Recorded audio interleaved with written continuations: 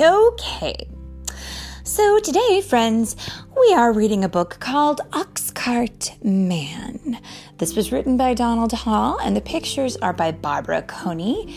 And as usual, I will put the pictures on my Instagram so you can see what we talk about as we read.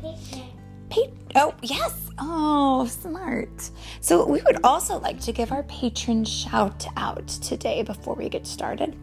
Our patrons are our special friends who support us so that we can go out and get more books. And they're not like construction people who support houses. No, but they do give us a good foundation so that we can build on it. And so we want to say our special thank you to my friend Meredith and her little boy. Do you remember his name? Jimmy. Which we thought, that reminds us of the main character from Treasure Island, right? Or Treasure Planet. Yeah, Jim. So thank you guys for being our friends and supporting us and helping us get our stories out to the whole wide world. And if you, friends listening, are interested in being a patron and supporting us and getting us going, you can do that at patreon.com/storytime with Philip and Mommy. And we've got some cool stuff that we will give to you in exchange, such as a shout out on our story time and other kinds of fun things, which you can go and look at. And all that to say, we hope you enjoy our story for today. And let's do it. Are you ready? Well, I have the name of the story. Oh, the name of the story, good point, is Oxcart Man. Are you ready? Okay, here we go. In October... Wait, what are our names? Oh, our names. Oh, thank you. It's Read Today by Mommy and...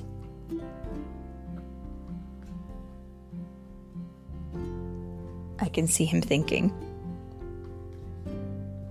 What? Our little friends.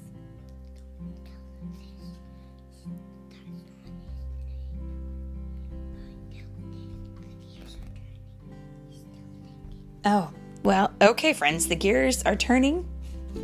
He is still thinking. Should we start the story and then you can tell me if you think of it as we go?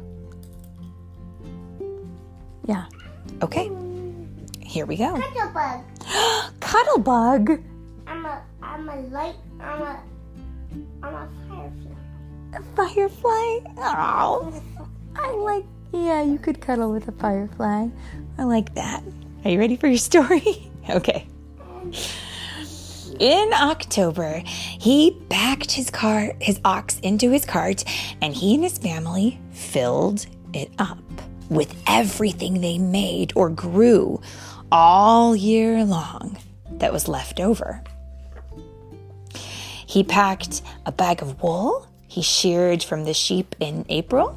He packed a shawl his wife wove on a loom from yarn spun at the spinning wheel from sheep sheared in April. He packed 5 pairs of mittens his daughter knit from yarn spun at the spinning wheel from sheep sheared in April. He packed candles his family made. He packed linen made from flax they grew. He packed shingles he split himself. He packed birch brooms his son carved with a borrowed kitchen knife. He packed potatoes they dug from their garden, but first he counted out potatoes enough to eat all winter and potatoes for seed next spring. He packed a barrel of apples, honey and honeycombs, turnips and cabbages, a wooden box of maple sugar from the maples they tapped in March when they boiled and boiled and boiled the sap away. Did you know that maple syrup is what you get from a tree? Did you know that it comes from a maple tree? It's true. They stick a little peg, they make a little hole in the tree, okay? And then the sap pours out of that, and from into a cup or a bucket, some kind of thing you're holding, and then you walk to someplace else and turn it into milk. Syrup. Yes. Boy, you're smart. How'd you learn all that? I don't know. Okay. He packed a bag of goose feathers that his children collected from the barnyard geese. When his cart was full, he waved goodbye to his wife, his daughter, and his son, and he walked at his ox's head 10 days, over hills, through valleys, by streams, past farms, and villages, until he came to Portsmouth and Portsmouth Market. And Portsmouth he's in the north New England area of the United States. Okay. He sold the bag of wool. He sold the shawl his wife made. He sold 5 pairs of mittens. He sold candles and shingles. He sold birch brooms. He sold potatoes. He sold apples. He sold honey and honeycombs and turnips and cabbages. He sold maple sugar. He sold a bag of goose feathers. Then he sold the wooden box he carried the maple sugar in. Then he sold the barrel he carried the apples in. Then he sold the bag he carried the potatoes in. Then he sold his ox cart. Then he sold his ox and kissed him goodbye on the nose. What do you think he's doing? Selling stuff. Selling? Well, yes. So they can get more stuff. You think? All right, let's see. Then he sold his ox's yoke and harness.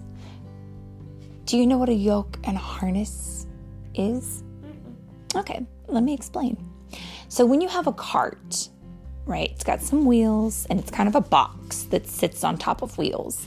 And it has some pieces that stick out the front that can line up next to your horse or your ox or even a goat. There's lots of different things that can pull a cart.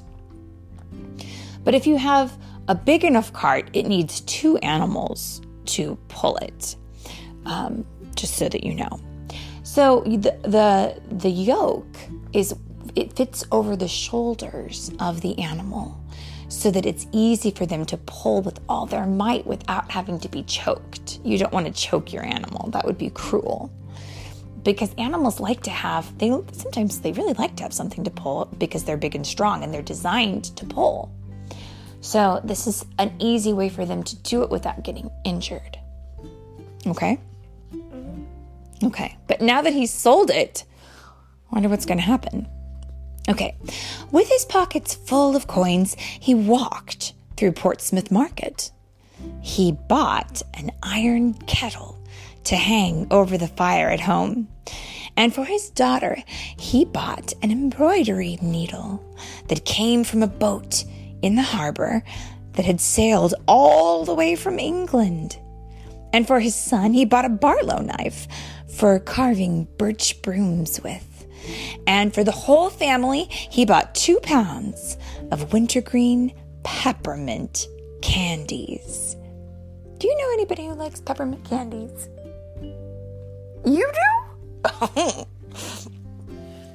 Then he walked home with the needle and the knife and the wintergreen peppermint candies tucked into the kettle, and with a stick over his shoulder stuck through the kettle's handle and coins still in his pockets. Past the farms and villages, over hills, through valleys, by streams, until he came to his farm, where his son, his daughter, and his wife were waiting for him. And boy, it looks like he made it just in time because it looks like it's sunset in the picture, don't you think? Yeah. And his daughter took her knitting needle and began stitching. And his son took his barlow knife and began whittling. Do you know what whittling is? I didn't know if you did. So whittling is when you take a piece of wood and you take a sharp knife and you cut away at pieces. Oh, carving. Mm-hmm. Carving? Kind of like carving, but with whittling, you make it into a specific sort of shape, and it has to be done over a very long period of time. It's not done quickly. Okay. It's done slowly. Mm-hmm. And they cooked dinner in their new kettle, and afterward, everyone ate a wintergreen peppermint candy. And that night, the ox cart man sat in front of his fire stitching new harness for the young ox in the barn. And he carved a new yoke and sawed planks for a new cart and split shingles all winter, while his wife made flax into linen all winter, and his daughter embroidered all winter, and his son carved Indian brooms from birch all winter, and everybody made candles. And in March, they tapped the sugar maple trees and boiled the sap down. And in April, they sheared the sheep, spun yarn, and wove and knitted. And in May, they planted potatoes and turnips and cabbages, while apple blossoms bloomed and fell, while bees woke up and started making new honey, and geese squawked in the barnyard, dropping feathers as soft as clouds. And we can see in the pictures how you know what they're doing? They're preparing again for the next year. This is called a cycle. The earth makes the same thing year after year. The trees will go through their seasons, and the blossoms will change year after year, and the bees will make their honey year after year. And I think he's probably going to take all the new stuff that he just made and go straight back to that Portsmouth market and sell it all again. What do you think? Yeah. I think so. And I think that's the end of our story. Can you say the end? The end. The end.